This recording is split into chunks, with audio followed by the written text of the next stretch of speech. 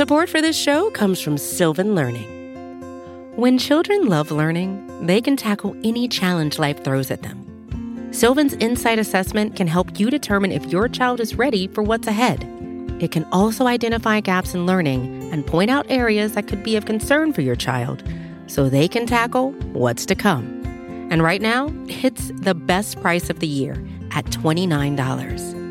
Go to sylvan29.com to learn more and get your child's assessment for only $29. That's SYLVAN29.com.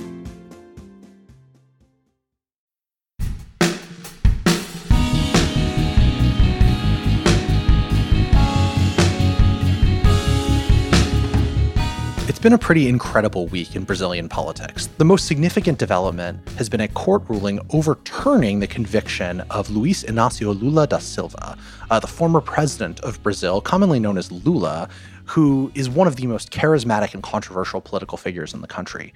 The overturning of Lula's conviction sets the stage for him to run for president in 2022, which it seems like he's likely to do based on what sounded like a stump speech that he gave after his conviction was overturned, against the incumbent Brazilian president, Jair Bolsonaro, who is, the best way to describe him is Trump, but even worse. It seems that Bolsonaro has embarked on a strategy of herd immunity for the COVID-19 pandemic that has put many, many Brazilians at risk and raised its death rates to one of the worst in the world.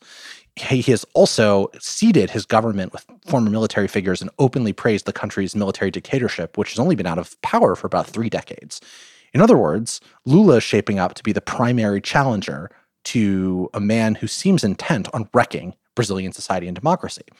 Today on Worldly, part of the Vox Media Podcast Network, we're going to get into what happened with Lula, why he was convicted, and why the conviction was overturned. And then we're going to talk about what his reemergence means for the threat to Brazilian democracy posed by Bolsonaro and what's likely to happen in the coming Brazilian presidential election. I'm Zach Beecham, here as always with Jen Williams and Alex Ward. Hey. Has it been a year since we've been doing this from home? It has a full year. Yeah, today marks the 1 year anniversary of Worldly recording from home. Happy anniversary, guys. Worldly at home.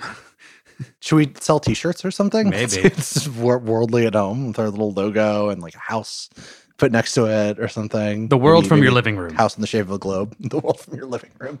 Yeah, that's really weird. I would like to have gone to another country at this point. That would make me happier. Go. Not local, not global. Glocal. Nope. That's from Up in the Air. Great movie and even better book. So Brazil. Way to kill the conversation, Alex. Don't care. I had to place the movie. I hope, I was like, that's the George Clooney and they had like an affair or something. Yeah. Yes, with Vera Farmiga. There we go. Great movie. I like the movie a lot. And one of Anna Kendrick's breakout roles. Yes, that's true. And we do stand Anna Kendrick in this household. Probably the greatest export from Maine outside of lobsters. Yeah, Maine. And LL Bean, probably. It's like lobsters, LL Bean, and Anna Kendrick. That's what we got. They also have a decent beer scene in Maine. I will recommend that. That's true. The beer scene in Portland is turning into a bigger city, but still, most people think of it as vacation land, or where people from Massachusetts go to get away. Okay, speaking of getting away from the law, I'm sorry, you guys. I needed to do something to reorient this conversation, and that's like the best I could come up with on short notice. It's a segue. I just apologize to everyone for everything that just happened. Yeah. You guys, I'm sure you all love us enough to forgive us our occasional excesses. It's been a year at home. Yeah, pretty evident. It really has. Jen, why don't you tell people a little bit about Lula and why he's so important for Brazil? Sure, that's a really awkward transition. One moment, let me go back to thinking about things. I reject the implication that I wasn't thinking about things, although I wasn't.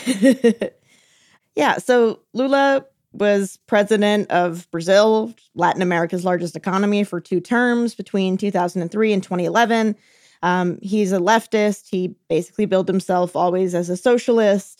When he came into power, he saw himself as, being able to try to work within the capitalist system to try to make things fairer. He grew up in poverty, was a shoeshine boy, started working in a factory just in his early teens. became a really powerful union leader, and then eventually the country's president. He was very much an advocate for the poor and for the working classes. And during his tenure, he actually oversaw a pretty historic period of growth and poverty reduction in the country. When he left office in 2010, he had an 83% approval rating, and the economy was growing at more than 7% annually. So he's very much beloved by a huge sector of the population, particularly the poorer and working class. He is not so much beloved by many of the wealthy elites and the more conservative and right-wing, faction of the country, the Jair Bolsonaros of the world. But yeah, I mean, his Workers' Party is, really, really popular in many segments of the society. He's now 75. He had originally hoped to seek a third term in 2018, but then he was jailed on corruption charges and was unable to seek election after being stripped of his political rights. So that kind of paved the way for Jair Bolsonaro's ascent to power. Yeah, it's worth talking a bit about the corruption charges themselves, because they're hugely significant in terms of understanding where Brazilian politics is at right now. So a lot of this centers around something called Operation Car Wash, which is an investigation into a scandal involving Brazil's national oil company, Petrobras, just what it's called for short. So basically the way that the scheme worked, the Petrobras scandal, is that a bunch of construction companies would systematically overcharge Petrobras for its contracts. Then they would give kickbacks to Petrobras executives, leaders, staff members, and friendly politicians to make sure that they didn't get caught and everybody was happy. And so for many years, there was a cartel of construction leaders who were bilking the government functionally in Petrobras for huge, and we're talking billions of dollars in terms of the scheme. It's really probably the largest corruption scandal ever uncovered in a democratic country. It's truly astonishing. And so the Brazilian police cottoned on to this at one point through, of all things, the investigation of money laundering through a car wash, hence Operation Car Wash. And the scandal started to increasingly indict large members of the Brazilian political elite in the mid and late 2010s, which also coincided with a pretty significant bust in the Brazilian economy owing to the declining value of commodities, things like oil. And all this was just not good for the Brazilian political establishment. So as Jen indicated, Lula was extremely popular when he left office, but his successor, Dilma Rousseff, was not nearly so popular as a result of all these scandals happening, though she was not implicated in them individually. And Brazil started to go through an outsider, anti-establishment political moment. Now, at this point, it seemed, this is around 2018, Jen was just talking about, it seemed like Lula might be primed to make a political comeback. He's very popular, has a lot of credibility with the working class in the country, except he got caught up in Operation Car Wash. And now, Alex, his element of it, and the reason he was convicted in the first place, centered on an apartment condo deal. Yeah, and I have to be honest, I still am somewhat confused by this apartment issue because it's weirdly convoluted. But basically, I'm going to make this really easy because it gets odd. But there's essentially Lula took a bribe in the form of an apartment as part of this broader Operation Car Wash scheme. That's at least the allegation, and he denies it vehemently, even though there is some evidence that his wife, who's his late wife, visited this apartment, but no keys were exchanged or anything like that. And so, in effect, that was his bribe, right? That one of the construction companies, OAS, was basically here, Lula, take this apartment, look the other way, enjoy this windfall from this, nearly $6 billion corruption scandal, which is just ridiculous. And so, as part of the independent inquiry into this entire situation, the judge at the time, who was beloved, Sergio Moro, basically said hey, Lula's a part of this, we might go after him. And Dilma Rousseff, who was the president and a protege of Lula's, put him into a position of power in order to escape being prosecuted, and that was in part what led to her impeachment down the line. And so this has been a whole drama around Lula. How seriously was he involved in the whole bribery scheme? Was he really going to take this apartment in this now pretty downtrodden city that apparently nearby there's a place called Lula Snacks that has nothing to do with him, but people go there now as like a tourist attraction? Or was he, being like maligned with political intention by the judge who, interestingly enough, went into Bolsonaro's government, but resigned recently over the way, Bolsonaro's been handling things. So it's a fascinating drama, but now it gets to be literally, relitigated because his release from being barred in Brazilian politics effectively has started the 2022 election. And people are already saying it's going to be Lula versus Bolsonaro, which some have likened in very rough terms, like Bernie Sanders versus Donald Trump, which should be fun already in a very rancorous, vitriolic political situation in Brazil, which for some, in effect, is like democracy is on the ballot. Yeah, I just want to kind of summarize here and kind of really clarify how big of a deal this was that Lula was prosecuted and convicted for a brief time, for about a year and a half, actually put in prison. Again, Lula, super popular among big section of Brazilian society, but Brazil for decades and decades has been plagued with horrific corruption, not just the Petrobras scandal, though that was definitely the biggest. And so, his conviction was also seen, and, in addition to the conviction of a whole bunch of other really senior officials and business people, CEOs of a whole bunch of companies, it was this huge kind of sweeping investigation. And this was seen by a lot of people in Brazil and elsewhere as, essentially cleaning house, as something that needed to be done, as, rule of law was finally coming to Brazil, that even the most senior leadership, weren't able to dodge the law and were being held accountable. It was very much seen in this way. It was supported by a lot of people. However, because of the fact that the rule of law wasn't very strong in Brazil, there were also all of these allegations about, prosecutorial misconduct, that the judge Moro was collaborating, there's evidence of this, with the prosecution, even though he was the judge, and kind of giving them tips of where they should look. It's not something you're supposed to do. So there was very much also this perception, which was, of course, pushed also by Lula and his supporters and his lawyers, that this was just a political witch hunt, that he was innocent, that, this is just about trying to get him and the Workers' Party out of power and get rid of the left-wing, progressive, socialist kind of business model that they were advocating and had been pursuing for, years. And so it was hugely divisive in the sense that people kind of retreated to their corners. If you were a supporter of Lula, you probably thought he was being railroaded here. But I think it's really important to understand how huge a political earthquake this was, that all of these people, like dozens and dozens and dozens of officials were convicted. It was a huge, huge deal. And it was seen as a really big kind of step forward for accountability, for anti-corruption, for rule of law in Brazil. And then it kind of all fell apart.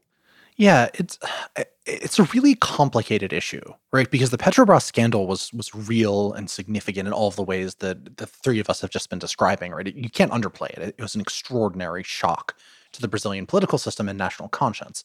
At the same time, the way that it played out politically was really shady in a lot of ways, right? So it galvanized a big anti-corruption movement. But if you looked at the demographics of who was involved in this anti-corruption movement in the 2010s when Petrobras was breaking and new, it was mostly the upper middle classes of Brazilian society. It's a really famous photo from around the time where you have a picture of these two white presenting Brazilians. Obviously in Brazil, race and class are deeply entangled with each other owing to the colonial era hierarchies in the country. And you've got these two white looking people dressed up in Brazil's national colors going to a protest. And then they have a dark-skinned nanny who is pushing their child, and she's dressed up in an all-white maid's uniform. In effect, they were making their nanny take their kid to a protest with them, a protest she may not agree with, conscripting her into their political cause. Right? And the reason it polarized on class lines is that Lula's party, the PT as it's known, it's the Workers' Party, but PT is the Brazilian acronym, Lula and Dilma's party, was widely seen as the champion of the lower and working classes, as we've discussed.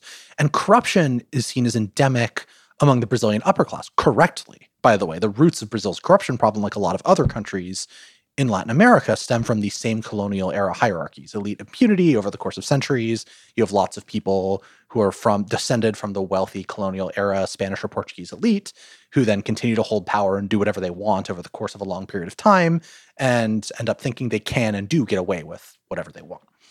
So corruption investigations that target people like Lula and Dilma were seen by supporters of the PT not as sincere anti-corruption efforts, but as the elite using so-called principles to destroy the champions of redistribution in Brazil and reassert their traditional control over Brazilian society. And that's why the revelations about this judge, Sergio Moro, who was at the heart of the investigation, not only like him joining the Bolsonaro government later on, which is like pretty striking because it suggested that he was willing to work with an extremely far-right, extremely conservative avatar of the Brazilian elite, though he does bill himself as a populist. Again, politics in Brazil are quite complicated, which we'll get into more in the second segment. But the evidence that Moro was working with prosecutors in an improper way. Judges are supposed to be non-biased, but he was secretly giving the prosecutors and investigators in the scandal tips and advice on how to handle public relations and leads they should pursue and so on, suggested that this was, in part, really was an effort to set up people like Lula. And the timing of his disqualification, I think, is also very notable in this context, because it seems like his case was pushed through faster than other political leaders, just in time for him to be blocked from running in the 2018 election. So if you're somebody who's a left-wing voter in Brazil, someone who benefited from the like decade and a half of PT rule, you're thinking, wow, this really does look like we were set up. And so Lula being released is a way of thinking, hey, we've got a chance to take power back again, right? Maybe we can reassert ourselves. So while, in fact, he may be corrupt, and the evidence is like, it's not nothing, right? There's some pretty solid evidence that he may have been corrupt. It's not so black and white as former and arguably disgraced political leader having his sentence overturned on what are basically technical jurisdictional grounds. Yeah, I mean, the judge overturned, basically annulled the conviction, but didn't say that, that he was innocent or anything like that. It just said that he needed to be retried in Brasilia, where the crimes actually took place. So the prosecution essentially has to start over and retry him if they want to do that. There's a really interesting quote I saw, and I'm going to paraphrase here, but I think it really speaks to kind of what Zach was talking about in terms of Lula's supporters. It was basically to the effect of, you know what, maybe Lula did steal from us, but if he did, he also helped a lot of us in the process. And it was kind of very much this perception of, all right, maybe he took a little bit for himself off the top, but he also helped lift millions out of poverty. So, we're going to kind of overlook that. There's definitely a bit of that sentiment there as well, that, yeah, he, it smells a little funny what he did, what he's alleged to have done. But yeah, he was probably railroaded, and even if he wasn't, well, he still helped a lot of us. So I think it's important, to look at this, but you also can't take the politics out of his, the annulment of his charges. The judge that did that was also, appointed by the party and the government that he was affiliated with. So that's the thing, going back to the point about rule of law, is that when you don't have, the kind of unbiased, not that, to say that the U.S. does have that either, but, in Brazil, there's a long history of not having pretty, solid rule of law and holding elites to account. And so when you don't have that kind of judicial system, and when everybody is seen to be on somebody's side, it's really hard to know for sure whether a conviction was legit. Is this person really corrupt? Was it just political? Is he being, were the charges overturned? Was that a political decision? It's really difficult to know. But I think the bottom line here is that Lula is now set up to, if he wants to, he's, playing coy and saying that he's not necessarily said yet that he's going to run in 2022. But as Zach said, we'll talk about this in the second half, he did give what amounts to a stump speech, it does set up a really kind of classic political showdown in Brazil that, we haven't seen in a while because Lula has been essentially locked up. Two things. One, I think it's important to note that in 2018, when the election was, going to happen, Lula was likely going to win. That's what polls showed. So that has added to the this was sort of a witch hunt against him. But I don't want to leave our listeners with the impression that this is very clearly conspiracy, because this was a legitimate process argument to make, which is this. The ministry, let's just simplify it, like the Justice Ministry that has led the investigation into Operation Car Wash and all that, is known as like a fourth branch of Brazil's government. It is sort of an independent body that operates on its own. There's no political interference in general, or at least in theory, and it just does really good law enforcement police work, building cases. And with Operation Car Wash, they started with one person who was like a known money launderer and criminal, and he basically said, like, if I talk, the republic will fall. And they did the normal thing, which is, as police officers do, which is get some lower level people, have them give up the higher level people, and work up and up and up and up. And so that's how they got into the upper echelons of Brazilian elite society, the heads of construction companies, the executives of Petrobras and other organizations, top political leaders. And Lula was named by one of these people who, gave him up. And Lula's argument is basically like, look, there's a political motivation. Why wouldn't you give up a big fish, or like say, yeah, he's taking kickbacks in the form of apartments or whatever, as a way to get out of it and lower your sentence? That is possible. No one's discounting that. However, it should be noted, and we've talked about Sergio Moro and his oddness, but it should be said that there were still lots of Brazilian law enforcement officials working tirelessly to uncover this massive corruption scandal, and they did. Is it perfect? Probably not. Are there issues? Absolutely. But this is the case that a lot of people make, which is like, look, there was a massive corruption scandal in Brazil. We did the best we could. We uncovered a lot of things, including some top-level folks. And what people who make this argument would say is, why would Dilma Rousseff put Lula in a position of power to basically escape being charged and prosecuted if he had nothing to worry about, right? Now, some people would say that's just, he was worried about a witch hunt, and because she was a protege, she did him a favor. But others would be like, if you had nothing to hide, don't hide, right? So I just wanted to be clear here that there is a decent case to be made that this was bad, Lula got caught up in it, and it was mostly on the up and up. But I think the questions we raised are important ones. But still, bottom line is, Operation Car Wash, very bad. It has ruined any views of like the elite really do care about the people, that the PT was a great party because they oversaw a lot of problems. They were in power when a lot of this happened, and it paved the way. Yeah, that's the thing. Just sorry to cut you off, but Dilma Rousseff was literally like the energy minister in like Lula's government during this, right? So it's not like they were just like tangential. Right, and she was on the board, or if not the chair of Petrobras at one point. So let's be clear. This massive political earthquake is what paved the road to Bolsonaro. So we're going to take a quick break. And when we come back, we're going to focus more on Bolsonaro, what he's doing to Brazil's democracy, the extent to which it's survived his anti-democratic attitudes and handling of COVID-19, and what we can expect from a Bolsonaro-Lula contest in 2022, if that's what comes to pass. Support for this show comes from Sylvan Learning. As a parent, you want your child to have every opportunity, but giving them the tools they need to tackle every challenge, that takes a team. Now more than ever, educational support tailored exactly to what your child needs can make all the difference. That's why parents have trusted Sylvan Learning for 45 years as the ultimate teammate in their child's educational journey, instilling in them a love for learning and a passion for reaching the next level. And Sylvan's Insight Assessment can identify gaps in learning and areas that could be of concern for your child. It's a 360-degree view into your child's learning that you can't find anywhere else, and helps ensure that your child didn't miss something in school that might put them at a disadvantage in the future. And right now, it's the best price of the year at $29. Go to sylvan29.com to learn more and get your child's assessment for only $29. That's SYLVAN29.com. Welcome back, worldly listeners. We have been talking about the political situation in Brazil, trying to help you understand why the overturning of the conviction of Lula, the former president, is such a big deal.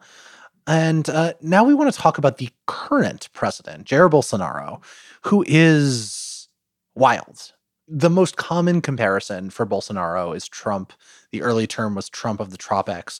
But since his presidency in 2018, I think it's fair to say that Bolsonaro has taken some of the anti-democratic aspects of Trumpism and the sort of bad governance aspects of it and turned them up really to 11, right? They've kind of fed off each other, with Bolsonaro seeing Trump as sort of a role model. But the two things that are really notable to me and that I think make the stakes of both Lula getting released, both Lula's conviction getting overturned and his potentially running in 2022 higher, are Bolsonaro's handling of the coronavirus and his approach to the country's democracy. Let's start with the coronavirus issue, Alex. His policy, I mean, is there any fair way to describe it other than just like he wants people to get infected to protect the economy? It's not even that. He just like doesn't believe it's a thing. It's like he has basically called it a hoax. That plus, like, you know, if he got it, it would just be, it's like a little flu, he said before. He just doesn't really buy the argument that the virus as we know it really exists. He's almost done nothing in terms of actually trying to get the country to solve it. He's left almost all aspects of Brazil's coronavirus response to governors, to, you know, local leaders, which is somewhat like we've done it in the U.S. It makes sense. It's a big country. There's a lot of people. There's folks who live in faraway places from the capital, but he's effectively done nothing. So I would even say that the notion of like he has failed or didn't want people or wants people to get infected is almost too generous. It's just like, we live in a fantasy world in which this is not a problem. It's actually his masculinity on top of that, and anyone's masculinity will stop this from being a problem. Like, you can just exercise through it. At least Trump acknowledged, like, you might have to, you know, take some medicine. You might have to do something medical to handle it. Bolsonaro's kind of argued the opposite. So I give him no credit. It's the reason why his country has one of the worst outbreaks in the world, and it's. He's also been pretty anti-science. He's promoted a lot of the same sort of junk science issues as we've seen elsewhere in the West. He's just been a COVID denier really from the beginning, and the results have been disastrous. Yeah, I would actually go farther than that. He didn't just do nothing, which he did, but he also pushed against really hard the governors who were trying to do things. Right? He fought tooth and nail against the governors who were trying to do things like institute lockdowns and mask mandates and things like that. He very much was focused, as a populist, as he tried to run, as a populist, on economic strength, on, making sure that everyone has jobs. And shutdowns, as the whole world has seen, caused some economic problems. And he was very, has been from the beginning, almost, singularly focused on making sure that the economy stays open to the detriment of public health. And so he has fought hard to try to overturn governors who are instituting mandates, things like that. So yeah, it's actually worse. I mean, he has, declined and taken a long time in getting vaccines for his country. He has said now that, I'm going to help make sure that you can get one, if you want one, but I'm not going to take it. And he said really just bizarre things like, I don't know, it's not going to be my fault if a woman grows a beard from the vaccine or you turn into a crocodile. No, those are actual literal quotes. Things that he said. Yeah, that's not. I couldn't make that up if I tried, honestly, because what the hell? He's said that vaccines should only be for dogs.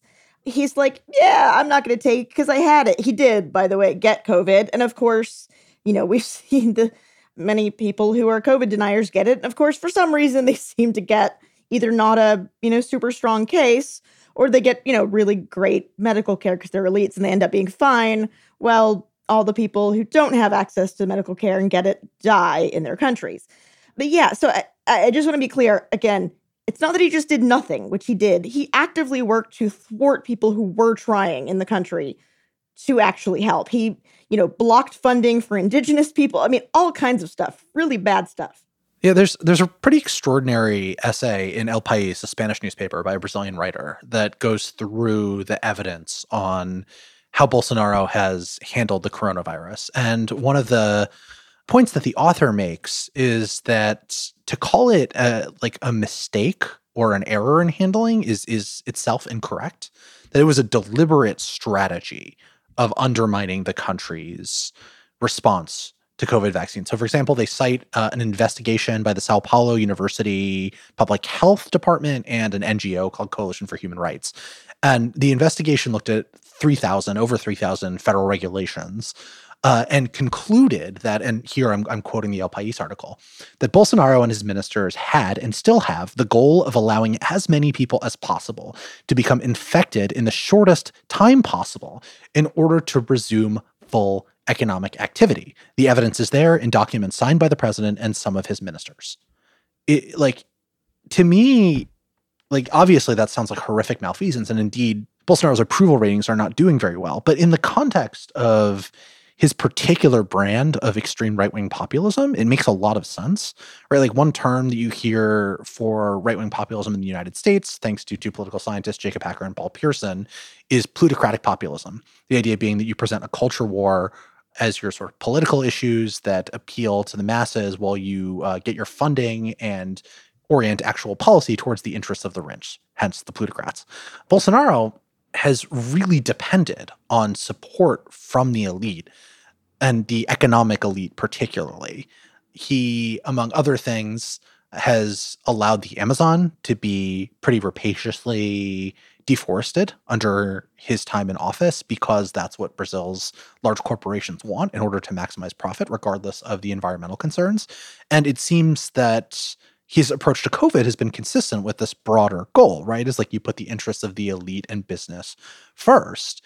And he's done it to such a almost sociopathic degree, right? Like, deforesting the Amazon is game over for climate change if it continues to get worse than it is. And similarly, like, just letting people keep shopping is game over for the Brazilian population's survival when it comes to COVID. But it's the same general ideological orientation, right, of an extreme prioritization of business interests that has ran through his whole presidency. I want to push back on this a little bit, just a little bit, because I agree with a lot of it. But let's take a step back and remember how we got Bolsonaro in the first place. There was Operation Car Wash, which we've talked about. There was Lula not allowed to run, which we've talked about. There was also, at the time, a massive, and still is, a massive crime and killing problem all through Brazil. The stats I saw around the time of the election 2018, and I think there's a Fox video with this, and which we'll link to, but there was roughly 30 murders per 100,000 people, which is 6 times as much as in the US, which is roughly 5 per 100,000.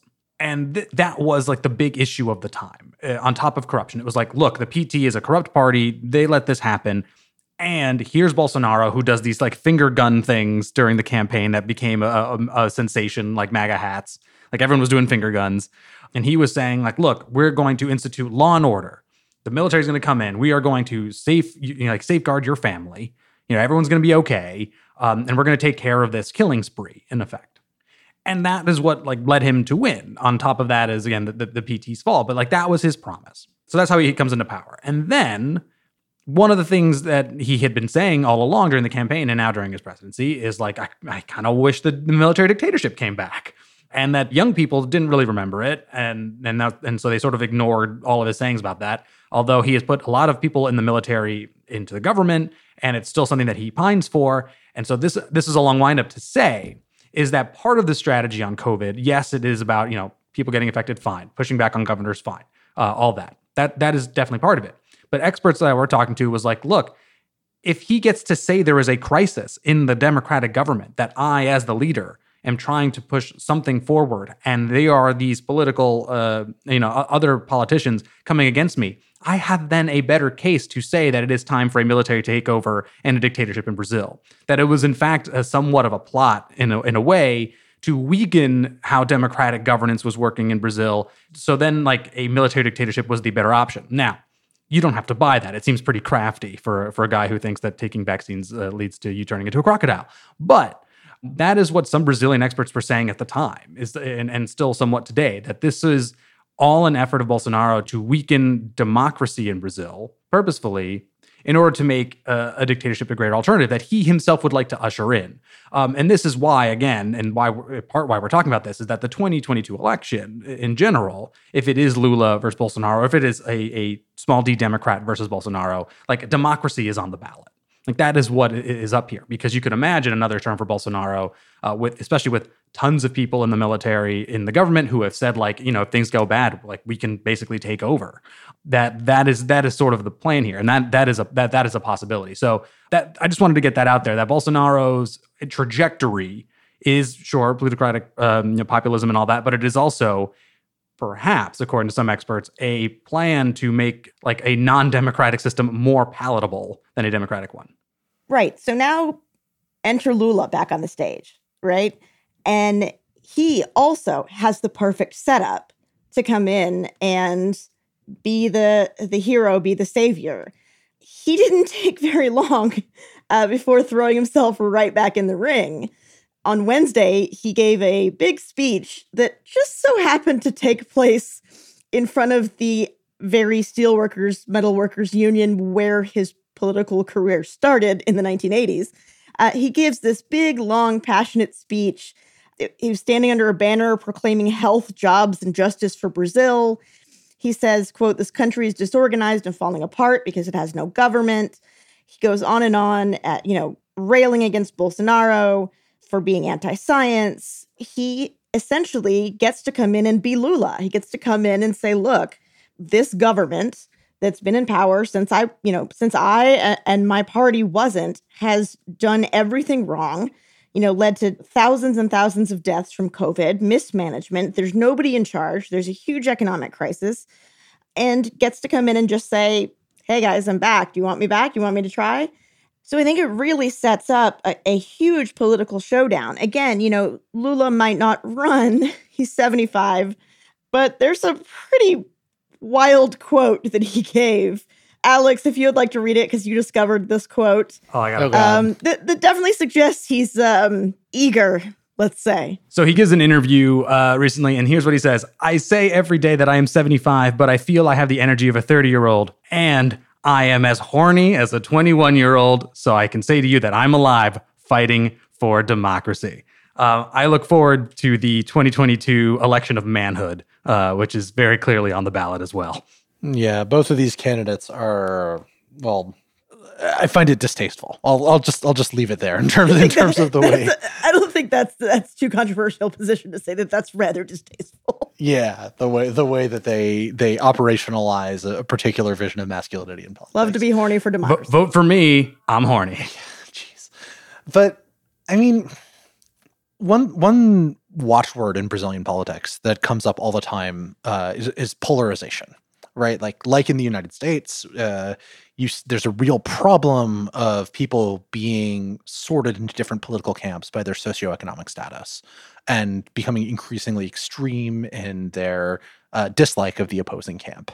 And so one of the questions is whether Lula's reemergence on the scene will increase polarization or decrease it, right, and lead to a rancorous, divisive, controversial 2022 election or calm tensions, right? And you can sort of see the argument going both ways. The argument in favor of Lula exacerbating this problem is that he is, he's a pretty vigorous speaker, as we saw there, and is not likely to treat Bolsonaro with kid gloves, and it's a class warrior who could bring these sorts of issues back to the fore.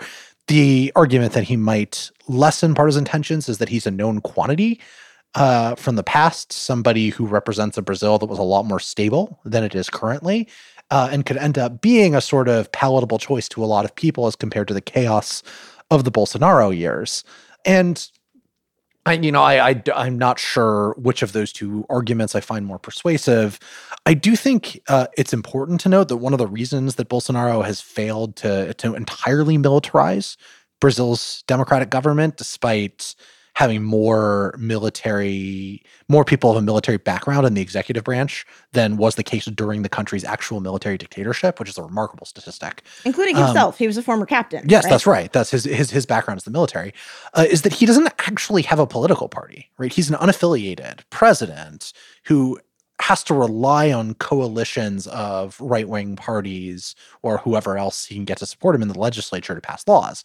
That inherently limits his ability to suborn the courts and, of course, the legislature and turn them into sort of vassals that will rubber stamp whatever anti-democratic thing that he chooses to do. Whereas Lula has obviously, been the central figure in the PT for quite some time. Even when Dilma was president, right, he was seen as the person, the figure whose camp she represented, right, the defining ideologue of the PT.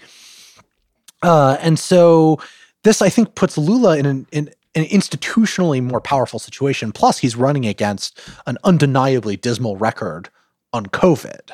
So it makes me kind of hopeful in a lot of ways that whatever one thinks of Lula, the immediate emergency of the Bolsonaro regime may not turn into the crisis that some feared it was shaping up to be.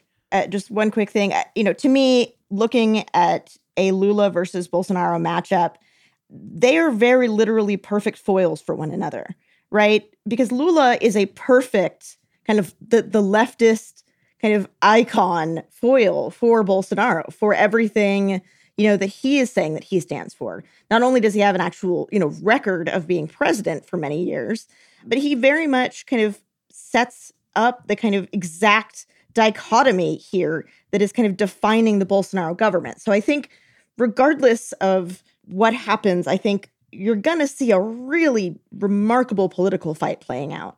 And I guess for those who may be wondering, like, does Bolsonaro actually have a shot? Most people are saying that he kind of doesn't if he faces Lula for the simple reason of his entire candidacy in 2018 was, I will keep you and your family safe. He hasn't. He can't say that he has. And if he faces by far, the most popular politician in the country who likely would have beaten him in 2018, it's not looking good. Things can change between now and 2022. Lula may not run, but it's just not looking good for Bolsonaro at the moment.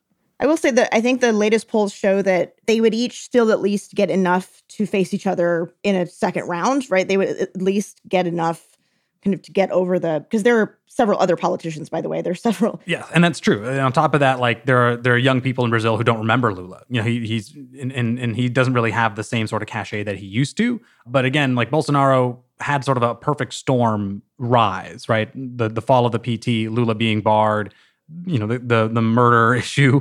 And again, if Dilma Rousseff getting actually impeached also. Precisely, right? So yeah. On dubious grounds, incidentally. And then he won 55-45, which seems large, but it's really not, right? And against a candidate who was basically the Lula replacement that no one really liked. So it doesn't look good for Bolsonaro going into it. He could still win, things happen, but most experts would say he had a moment, he's been disastrous.